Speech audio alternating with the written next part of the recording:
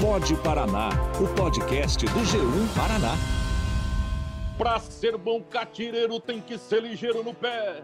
Quem não gosta de viola, brasileiro bom não é. A coisa que o cowboy adora é o tal do bicho mulher. Estamos aqui com Ederson e Letícia no Pode Paraná. E seja o que Deus quiser.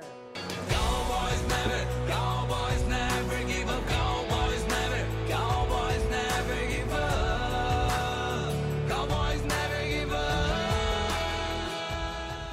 Bota, fivela, chapéu e uma paixão que é passada entre gerações e também que movimenta cidades inteiras pelo nosso estado. Pode Paraná desta semana começa já em ritmo country, ritmo sertanejo. A gente vai conversar sobre esse patrimônio cultural de tantas cidades do nosso estado, o universo dos rodeios e das festas de peão. Quem me acompanha nesse programa, como você já ouviu na nossa abertura, é a repórter Letícia Paris. Tudo bem, Letícia? Tudo bom, Ederson? Oi, pessoal. Vamos falar de um assunto que movimenta muitas regiões aqui do estado. Bom, quem está aqui para falar sobre a cultura country, não só musicalmente, mas também como estilo de vida, é o cantor Pedro Paulo, da dupla Pedro Paulo e Alex. Ele, inclusive, é um dos compositores e o intérprete da música que você ouviu agora há pouco, abrindo esse nosso episódio. Seja bem-vindo, Pedro Paulo. Muito obrigado, Edson. Tudo certo? Tudo beleza por aí? Letícia, tudo bem com você também, pessoal? Tudo tranquilo. Vamos lá. A gente também vai conversar com o diretor do ramo de eventos e também apaixonado por esse universo dos rodeios, o Alexandre Bolfer. Muito obrigado desde já por bater esse papo com a gente, Alexandre. Obrigado a vocês. Boa tarde a todos. Aqueles que nos assistem também. Vamos para cima, vamos falar do que a gente gosta e entendemos um pouquinho. Bom, quando se fala em festa do peão, para muitas pessoas o que vem à memória são os momentos de montaria, os 8 segundos, a competição em todos especificamente. Mas o estilo de vida country envolve muito mais, né? Pedro Paulo, começando com você, você faz parte de um projeto que foi criado para resgatar essa cultura aqui no estado, né? Primeiro eu queria que você explicasse para a gente o que é esse estilo de vida dos cowboys, das cowgirls, e por que resgatar tudo isso nos dias de hoje. O intuito do projeto é exatamente isso, mostrar que ser country vai além da bota do chapéu, tem muitas riquezas, uma cultura de estilo de vida, onde eu digo que é baseado em família, verdade, paixão e música, sempre envolvendo muito respeito. Aí a religião também é muito envolvida nisso, né? Afinal de contas, a galera aí sempre acredita muito em Deus. Então eu queria mostrar isso para as pessoas e a intenção estava um pouco adormecido tudo isso. E eu sentia falta de um representante, sabe? Alguém para ir lá e falar com as pessoas, comunicar, dos feitos também, porque existem grandes cowboys, e vamos dizer, grandes personalidades do meio country que são a nível mundial, assim como os campeões mundiais de rodeio, o Felipe Mazetti, que é o Cavaleiro das Américas, o único brasileiro e o mais jovem do mundo a atravessar todas as Américas a cavalo, o Júnior Testinha, que vem no Team Hope, que é campeão mundial, e várias outras personalidades que às vezes são desconhecidas no Brasil. Então tudo isso engloba o estilo de vida e eu queria muito mostrar isso para as pessoas. Muito bacana. O Paraná tem rodeios que estão entre os maiores do Brasil. No norte do estado, por exemplo, a Festa do Peão de Colorado é considerada uma das mais importantes etapas da competição no país. Tanto é que o município recebeu até o título de capital paranaense do rodeio. E é assim com diversas outras cidades paranaenses. Posso citar aqui algumas delas: Douradina, Maringá, Umuarama, Paranavaí, Londrina, Pérola, Santa Cruz de Monte Castelo, enfim, vou ser injusto aqui porque são muitas outras também que fazem parte dessa lista. Para trazer o Bolfer agora para a nossa conversa, ele que dirige uma empresa que organiza esses eventos, né, e conhece de perto a paixão do povo por essas festas de peão. Bolfer, o que você sente, que vocês percebem por parte do público quando a gente tem essas festas que agora estão sendo retomadas, né? A gente passou um tempo ali sem, como que está sendo esse contato com o público aí? O contato com o público é o melhor possível, né? Ainda mais dentro do próprio rodeio em si, toda aquela expectativa que gira em torno das cidades mais tradicionais que tem seus rodeios como o evento principal daquela determinada cidade e região, a expectativa do público criada em volta do evento, né? E o que nós torcemos agora, pós-pandemia, com o retorno desse intervalo que nós demos no evento, que nós conseguimos trazer novamente as famílias para os eventos. E as famílias voltem a frequentar os rodeios para que possamos renovar o nosso público, criar como você falou, paixão que passa de geração para geração, você falou no programa, no início do podcast.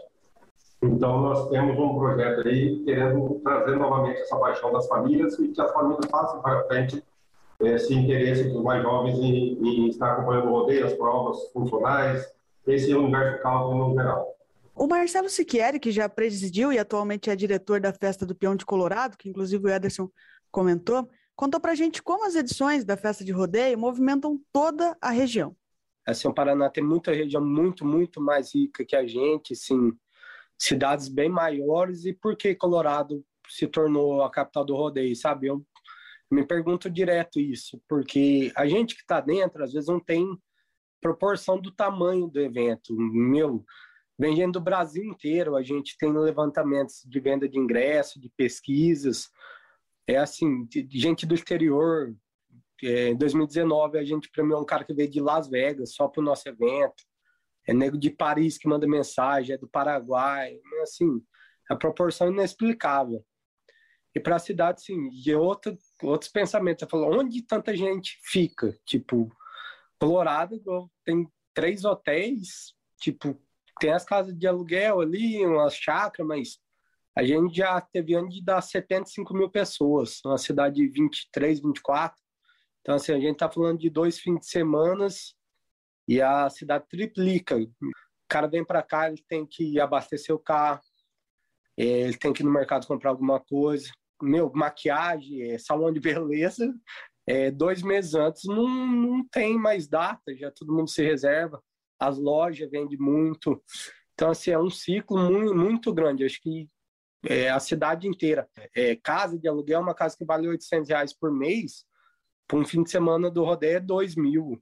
Tipo, então, assim, a valorização e gera muito emprego, né? Muita gente, às vezes, está desempregada, acaba arrumando um emprego, um bico ali. Então, assim, é um ciclo muito grande. Pedro Paulo, o que representa para o cowboy, para quem ama esse estilo de vida, ir a uma festa de peão? E eu também quero te perguntar como artista, né? O que representa para você subir num palco num evento desse? Para mim, primeiramente, é o maior entretenimento country do Brasil, é o rodeio, né? É muito cultural. Eu frequento o rodeio desde 7 anos de idade. As pessoas, às vezes, perguntam para mim, cara, mas de onde você está tirando essas letras, essas histórias que você vem fazendo nas músicas do seu projeto country? São coisas que eu vivi, né? Meu irmão, quando eu era criança, passava, se não me engano, Terra Viva. Ele me acordava de madrugada aos domingos para assistir a reprise dos rodeios quando era lá, da montaria lá fora. Então eu cresci muito nisso. Então isso sempre representou muito para mim, porque eu já tinha um contato quando criança. Tentei montar, mas não deu muito certo, não. Aí, em seguida, eu sonhava muito em estar um dia lá cantando para a galera, né? E quando você chega logo após uma montaria, vem todo mundo para a arena, parece que eles vêm com aquela energia, tipo assim, já estão alegres na montaria, né? Estão ali vibrando. Na hora que termina tudo que eles vêm pro palco, cara, é muito satisfatório pra gente que é artista. Eu confesso que quando fala assim, vai ter show, vai ser num rodeio, eu confesso que eu vou mais animado, viu? É um público também que eu me conecto demais. Bacana. E se para os artistas, né, para os cantores já é algo importante, imagina para os peões, né, que vem ali no abrir da porteira a oportunidade de realizar um sonho de vida. O Elton Barbosa, paranaense nascido aqui no estado, atualmente ele é juiz de prova, mas quando era peão ele venceu o rodeio em Barretos, montou e venceu rodeios nos Estados Unidos, ele participou da PBR, a principal competição internacional, e ele vai contar para a gente como que é a preparação e a emoção a cada montaria. Vamos ouvir. É uma adrenalina total. Eu acho que é indescritível, assim, mas a gente, antes de chegar ali, né, para montar, a gente já olhou o touro, a gente já sabe como é que ele pula, então a gente foca o máximo possível, pede a Deus para abençoar e garra, né, uma adrenalina assim que não tem explicação. Eu acho que é a melhor sensação do mundo. Acho não, é a melhor sensação do mundo, é montar um touro e mandar abrir a porteira. Aí é só alegria, né? E quando não dá certo também, a gente tem que olhar para trás e ver o que aconteceu de errado, para melhorar, e se tiver uma outra oportunidade no outro dia, já tentar corrigir, né? Porque a gente não vive só de vitória, né? A gente vive de derrotas, de decepções, mas assim, quando a vitória vem, como eu falei, ela vem com tudo. Bom, a gente ouviu aí o depoimento até emocionado, né, de alguém que ama o rodeio, no caso do Elton. Pedro Paulo e Bolfer também. Principalmente a nível internacional, como foi o caso do próprio Elton, a vida dos competidores parece bem badalada, né? Muitas vezes com grandes premiações, com condições financeiras até confortáveis, mas no Brasil nem sempre é assim, né? Tem peão que sofre muito na estrada. Queria que vocês comentassem também o que vocês percebem viajando pelos rodeios do Brasil. O que eu percebo em relação à valorização do peão, o aumento exagerado, vamos dizer assim, o rodeio cresceu muito, mas cresceu meio desgovernado. Então, baixou muito a premiação, caiu muito. Antigamente se via muito rodeios de carro, caminhonete, o Moarama mesmo já chegou a dar uma caminhonete no primeiro, um carro no segundo, uma moto de grande porte no terceiro, uma moto de médio porte no quarto. Entendeu? Então, muitos eventos foram mudando no decorrer do período, justamente por causa, assim, no meu entender, lógico, esse crescimento descoordenado dos rodeios, a quantidade de rodeios, não da qualidade, a quantidade de rodeios. Então, isso acabou aumentando o número de competidores, aumentando o número de festas, e a briga no mercado acabou caindo, derrubando muito a premiação. Então, você pega um exemplo hoje recente com o Vitinho, que foi bicampeão mundial recentemente lá nos Estados Unidos, pela Figueira. O que ele faturou nesses 4 anos que ele está nos Estados Unidos, ele não faturaria aqui em 10 anos, vamos dizer assim. Mesmo, acredito eu, que ganhando praticamente todos os rodeios que montasse, ele não ia faturar, porque ele já faturou nesses anos. Então, nesse ponto, nós estamos bem atrasados em relação aos Estados Unidos e precisamos mudar isso, uma valorização maior aí por parte das empresas, dos empresários, das cidades, e tudo um conjunto para a gente poder melhorar esse nível de faturamento dos cowboys, dos eventos em si, aqui no Brasil, principalmente no estado do Paraná. Esse é um dos intuitos do... Pode falar, Letícia. Inclusive, isso que eu ia perguntar. Nessa música que a gente ouviu na abertura do episódio, a Cowboys Never Give Up, na letra você comenta sobre a valorização desse cowboy e muitos que acabam tendo que dormir no carro, dormir na estrada. Sim. Onde que veio essa experiência? Eu até arrepiei aqui agora com o Bolfer falando aí, porque isso tudo se conecta muito ao meu projeto. O meu projeto, ele busca essa valorização dentro do rodeio, dentro de todos os esportes do segmento, na verdade, porque às vezes eu sinto uma valorização muito pequena disso, e isso eu queria tentar atrair o máximo possível de empresas, parceiros, patrocinadores, para a gente poder valorizar tudo isso. Afinal de contas, o rodeio, ou seja, outro tipo de competição do meio country, ele movimenta muita gente, e movimenta o vestuário também, movimenta, por exemplo, a galera do chapéu, aí, várias empresas que vivem de chapéu. Recentemente eu tive na Carandá, a maior empresa de chapéu do Brasil, aí, que é uma coisa que faz para a lida, para o trabalho, para tudo mais. Então, assim, a inspiração dessa música é o que o Bonfer acabou de falar, é a valorização, né, do cowboy em si, mas não só dos campeões mundiais, mas sim desses também, porque eu tenho amigos que montam aqui, que são da minha cidade, que é o Giovanni, que a gente chama de 10%, e o outro a gente chama de 5%, que são 2 irmãos. Ele foi montar em Barretos, aí coincidentemente, eu tinha ido para gravar o clipe lá, o documentário da música Boys Never Give Up. Aí eu perguntei para ele, mano, e aí, tudo certo? Ele falou, legal e tal. Eu falei assim, quem tá te patrocinando? Ele falou, cara, não tem patrocinador. Eu falei, mas como você veio? Eu falei, cara, vim no peito e na coragem. Eu falei, mas você não arrumou ninguém? Eu falei assim, eu arrumei, cara, mas eu só me deram R$200 de patrocínio. Olha isso. Não tem, sabe?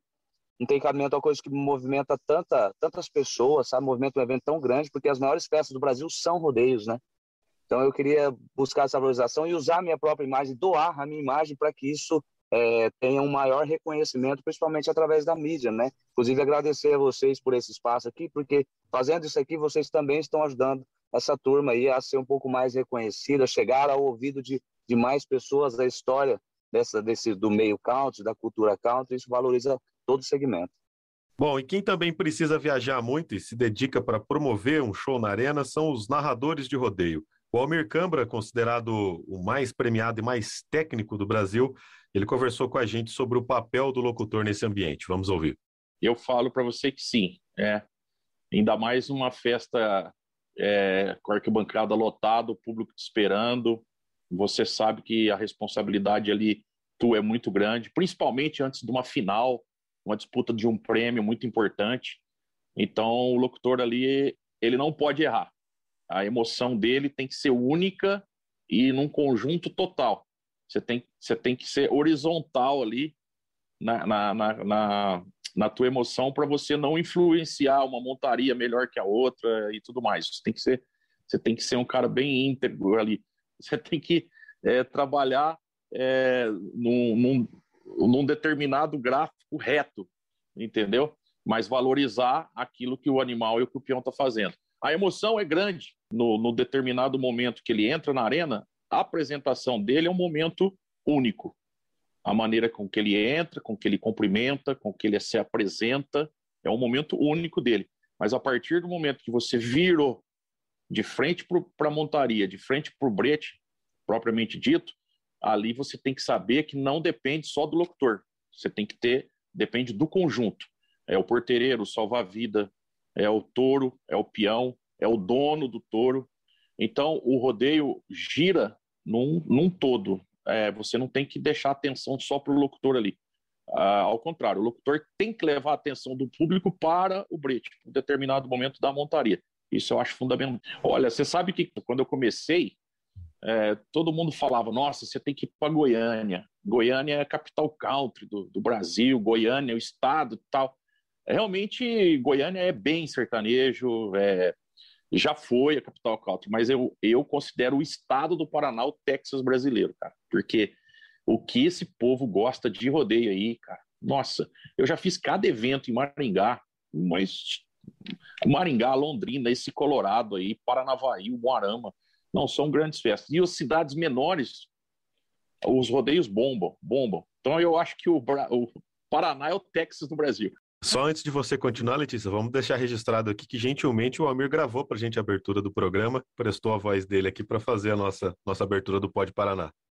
Verdade, ficou agradecimento aí ao Almir. Bom, a gente está falando de gente apaixonada por rodeio, como o Almir comentou, não é só o peão, não é só uma pequena parcela de pessoas que fazem o rodeio acontecer. Nas arenas de rodeio também tem muita mulher batalhando. A prova dos 3 tambores atrai muitas meninas desde muito cedo, em busca de se tornarem também nacionalmente conhecidas, de ganharem grandes prêmios. No ano passado, ainda na Expo Paranavaí, a Bibiane Caldas, que é uma das competidoras, lembrou da importância do apoio da arquibancada a cada rodeio. A gente sempre preza pela torcida. A gente procura e quando a gente está aqui é uma emoção, uma adrenalina, né? Bolfer e Pedro Paulo, vocês acabam acompanhando também a participação das mulheres, né? Nesse universo dos rodeios. Como que é tudo isso nessa cultura country? O que vocês encontram no dia a dia das festas de peão? A participação da mulher é muito importante, né? Ela vem trazer aí a beleza, o locutor sempre fala, né? A beleza na prova dos 3 tambores, assim como em outras funções dentro do rodeio, tem aparecido mulheres também, o trabalho das mulheres. E o bacana, eu já fui locutor de provas, comecei antes do rodeio, eu era locutor de provas, tem muitas meninas e mulheres que correm hoje que eram crianças, lá atrás quando eu comecei, algumas já se tornaram mães, as filhas já estão querendo correr, ou os filhos já vão partindo para o laço duplo. Então é um universo, assim, voltando a atenção da palavra família, e é um dos sonhos nossos, fortalecer não só a participação da família como espectador, mas também como competidores dentro do rodeio. Ele trazer novamente o laço para dentro do rodeio, fortalecer cada vez mais os 3 tambores. Existe uma modalidade que está surgindo no esporte agora chamada Breakaway Open, que é para as mulheres também, é um laço para as mulheres participarem. Então, esse é um dos focos nossos para o ano de 2022, trazer essa modalidade para o rodeio e fortalecer cada vez mais a participação tanto das mulheres como da família no geral. Vou repetir, tanto na arquibancada, assistindo, como principalmente nas competições. Ô, Bofer, fiquei feliz por essa informação que você acabou de falar, cara. Essa introdução aí eu acho também muito importante no rodeio de outras modalidades. E afinal, não é todo mundo tem coragem de montar num touro, né? Porém, são grandes laçadores, são grandes competidores de 3 tambores. E tem você está falando de mulher, Letícia, tem a primeira comentarista, a única verdade que eu conheço, que é a Michele Soares, que é a primeira comentarista de rodeio aí, que vem fazendo os rodeios, vem vestindo a camisa do rodeio também. E eu fico feliz quando eu vejo essas coisas, porque é o que o Bofer acabou de falar, é a família. O rodeio é isso. Porque country é o que eu defendo muito no meu projeto, né? Que o primeiro pilar para mim é a família. Porque country significa país, e significa comunidade, e são famílias. Então eu queria que as pessoas tirassem um pouco desse conceito que o country é só a bota e o chapéu e mais nada. não é só isso. Existem muitas riquezas, coisas maravilhosas, e, na verdade, a maior riqueza de todas, né, que é a união. Então, eu quero muito demonstrar isso para as pessoas, porque, às vezes, a rede social ela acaba confundindo a cabeça das pessoas do que é country de verdade. E essa confusão para a gente que vive estilo de vida, a gente fica um pouco chateado, porque, às vezes, somos denominados como caipiras. Indiferente se é caipira ou se não é também, porque eu, por exemplo, pego o Bull Ferry para fazer toda a estrutura de um rodeio, toda a boiada, todas essas coisas, o quanto organização não tem que ter. Você acha que é porque as pessoas confundem essa coisa de ser caipira com não saber fazer as coisas? Muito pelo contrário, eu acho que os caipiras estão muito mais inteligentes que muita gente por aí.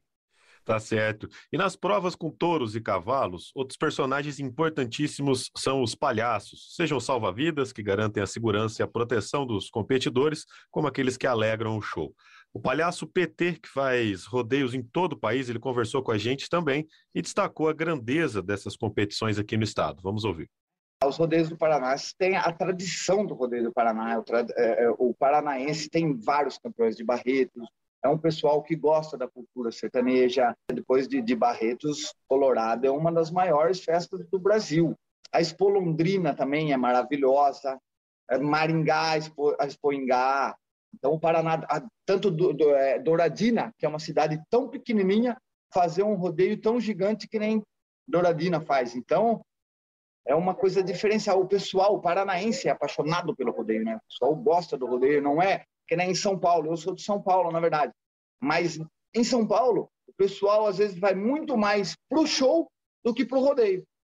E no Paraná, o pessoal faz questão de ir assistir um bom rodeio. A gente ouviu aí falando um pouco da paixão dos paranaenses pela cultura do rodeio. Pedro Paulo, inclusive, tem uma música falando da questão dos palhaços de rodeio, né? Exatamente, eu escrevi, eu até mostrei, recitei ela para o Chiclete também, que é o presidente do Salva-Vidas aí do Brasil. Ele ficou emocionado, até mandou para mim no áudio, que é uma música que mostra a evolução do Salva-Vidas, né? Porque antes eles eram somente os palhaços para entreter, né? E na música fala, antes chamado de palhaço, hoje chamado de herói, animador de plateia para salvar a vida de cowboy. Anjos da arena, por Deus capacitado, frente a frente com um touro, não se sente amedrontado. Pula por cima, passar por baixo, toma a frente. Improvisa manobras pro cowboy sair consciente. Uma vida pela outra, esse é o seu dilema. Peão fora do touro, é hora de entrar em cena. Parabéns. Homenagem aí, muito bom. Obrigado. Essa ainda não foi lançada, mas eu já estou preparando a parte musical agora. Tem que acelerar. E eu quero. Essa é uma homenagem para o Salva-Vidas, assim como eu fiz para os Cowboys, né? Agora eu quero fazer uma para o Salva-Vidas. Eu estou fazendo uma para os Três Tambores também. Na verdade, para o Tim Hope também. Eu estou fazendo para todas as modalidades, personalidades e músicas que falam do estilo de vida. O que eu quero é isso: homenagear essas grandes pessoas que deram a vida por tanta coisa para que essa cultura cresça no Brasil e como no começo aí que passa de geração em geração. Bom, agora falando em rodeio, principalmente rodeio em touros, historicamente também tem um questionamento pela polêmica envolvendo acusações de maus tratos aos animais, né? Como eles são tratados durante o rodeio. A gente conversou com o Marcelo, do Rodeio de Colorado, e ele explicou isso pra gente. A gente chama sedem, que é acho que foi rotulado como o grande vilão dos maus tratos. E não tem nada disso. É um artefato feito de algodão com uma parte de couro de boi, e ele é colocado na virilha. É o que todo mundo fala que aperta o testículo do boi, que não existe isso. E assim, graças a Deus foi feito muitos estudos sobre o rodeio, sobre o sedem, o uso do sedem. Então, assim, o instinto do pulo do animal é isso. Às vezes tem alguma coisa na virilha dele, ele dá o pulo, o salto para tirar isso. Então, assim, o boi meio que quer tirar aquilo, mas não te incomoda. A corda dos competidores é colocada no tórax, no lugar mais firme do animal. Ela tem uma regulagem que não dá um aperto, assim, não excessivo, que não machuque. As esporas dos peões, ela é lisa, até tem vídeo assim, você pega uma espora, você passa no rosto, não machuca nada, sabe? Então, assim, graças a Deus a gente vem com muitos estudos e, assim, quem ama os animais nunca queria deixar maltratar, tipo, Então, sempre que a gente vê alguma coisa de errado, alguma coisa que não é correta, a gente, se precisar, denuncia ou chega no dono mesmo e fala, porque a gente, além de tudo, quer o melhor para ele. Boferg lida diretamente com os eventos de rodeio, quer comentar, inclusive, sobre essa polêmica?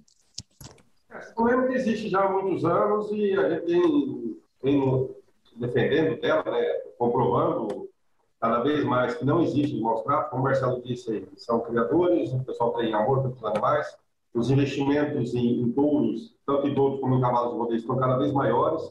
Ninguém vai pagar em 300, 400, até 500 mil graus de negociação de um touro para judiar desse touro e para acabar com esse animal, para preservar esse animal mais do que tudo que ele tem na vida. A gente que investe muito mais nos seus animais de rodeio do que qualquer negócio que ele cuida. E é muito polêmico isso, porque tudo que o Brasil tem uma turma do contra, seja o maus tratos, seja outros assuntos, tudo é exagerado.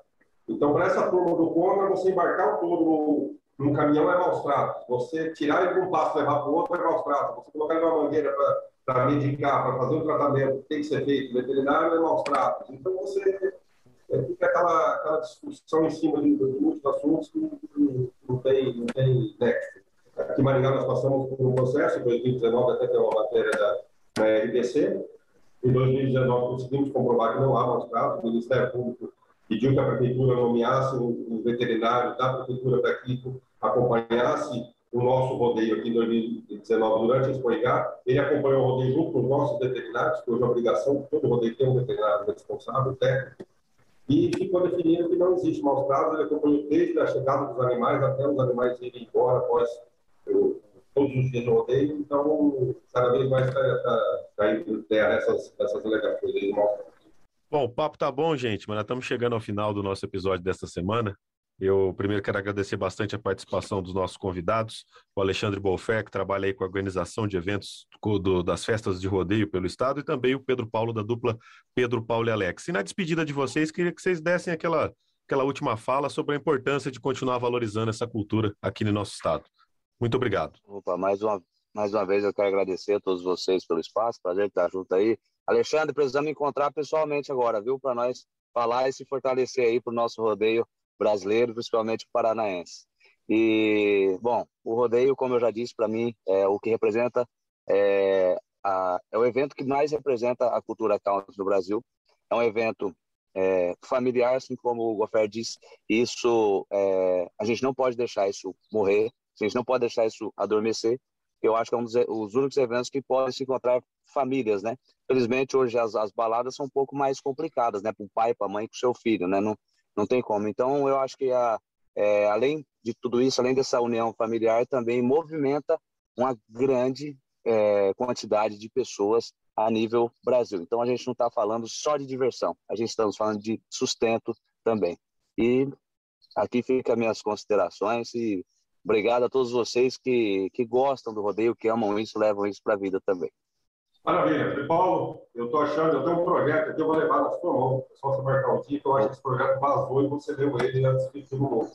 Porque é a segunda vez esse projeto que eu fiz aí o ano passado, coloquei no papel, tem muito a ver com tudo isso que você está falando. A valorização da família, a religiosidade dos eventos. Um evento, a palavra é essa, um evento realmente para a família. Você possa levar seu filho, sua filha, seu neto, você vai ter um ambiente familiar para estar participando ali e prestigiando esse tipo de evento.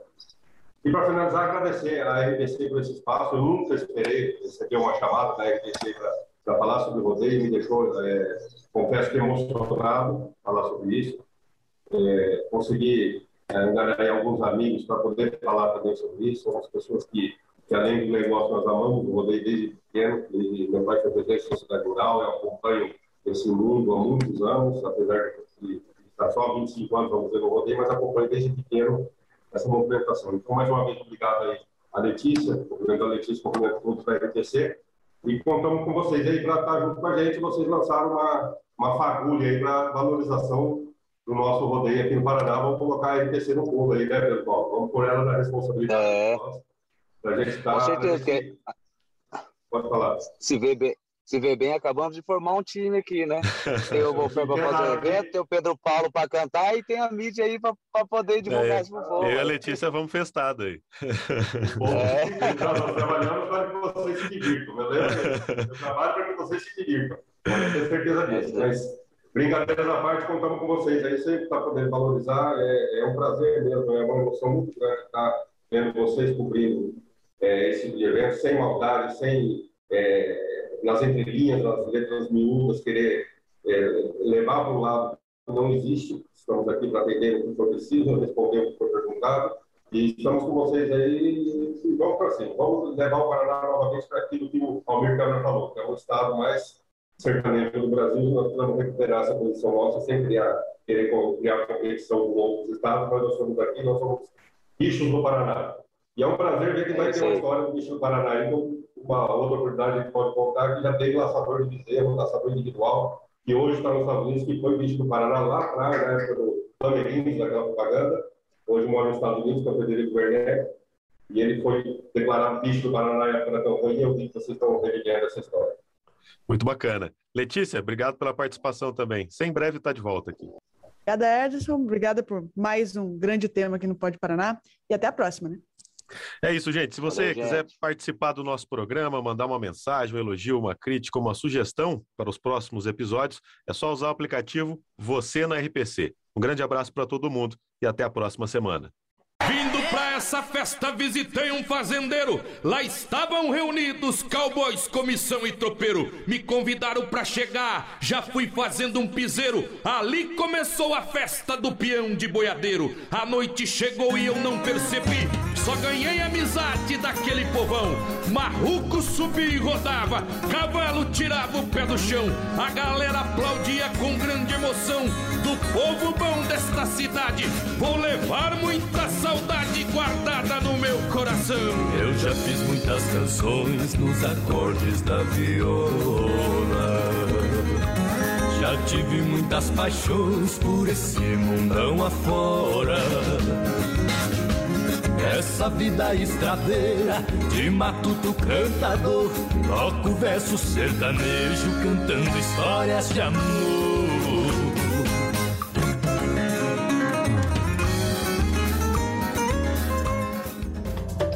Este episódio foi apresentado por Ederson Rising e Letícia Paris, que também fez a produção do programa. Lucas Ravel auxiliou na gravação.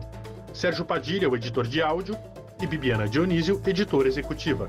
Sérgio Tavares é o coordenador e na direção de jornalismo, Luciana Marangoni. Pode Paraná, o podcast do G1 Paraná.